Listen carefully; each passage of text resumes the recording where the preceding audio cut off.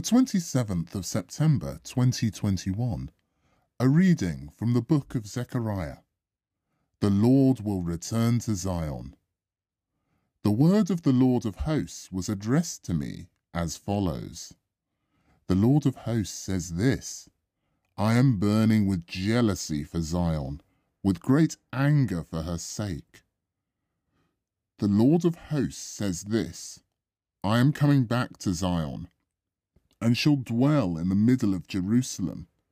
Jerusalem will be called Faithful City, and the mountain of the Lord of hosts, the holy mountain.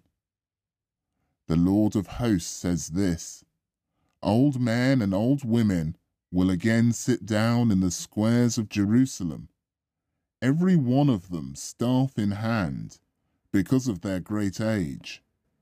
And the squares of the city will be full of boys and girls playing in the squares. The Lord of hosts says this, If this seems like a miracle to the remnant of this people in those days, will it seem one to me? It is the Lord of hosts who speaks. The Lord of hosts says this, Now I am going to save my people from the countries of the east and from the countries of the west. I will bring them back to live inside Jerusalem. They shall be my people, and I will be their God, in faithfulness and integrity. The word of the Lord.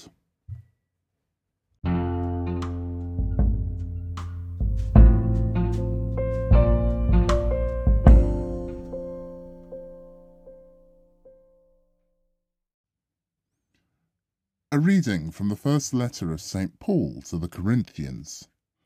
God chose what is foolish by human reckoning to shame the wise.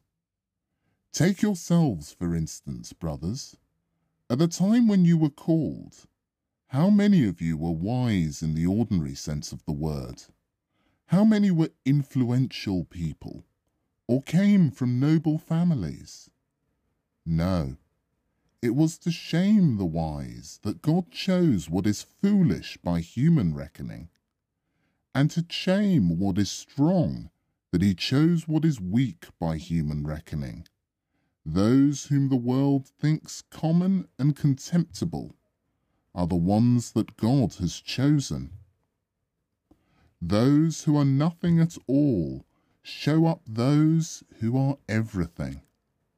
The human race has nothing to boast about to God, but you, God, has made members of Christ Jesus, and by God's doing he has become our wisdom, and our virtue, and our holiness, and our freedom. As Scripture says, if anyone wants to boast, let him boast about the Lord. The word of the Lord.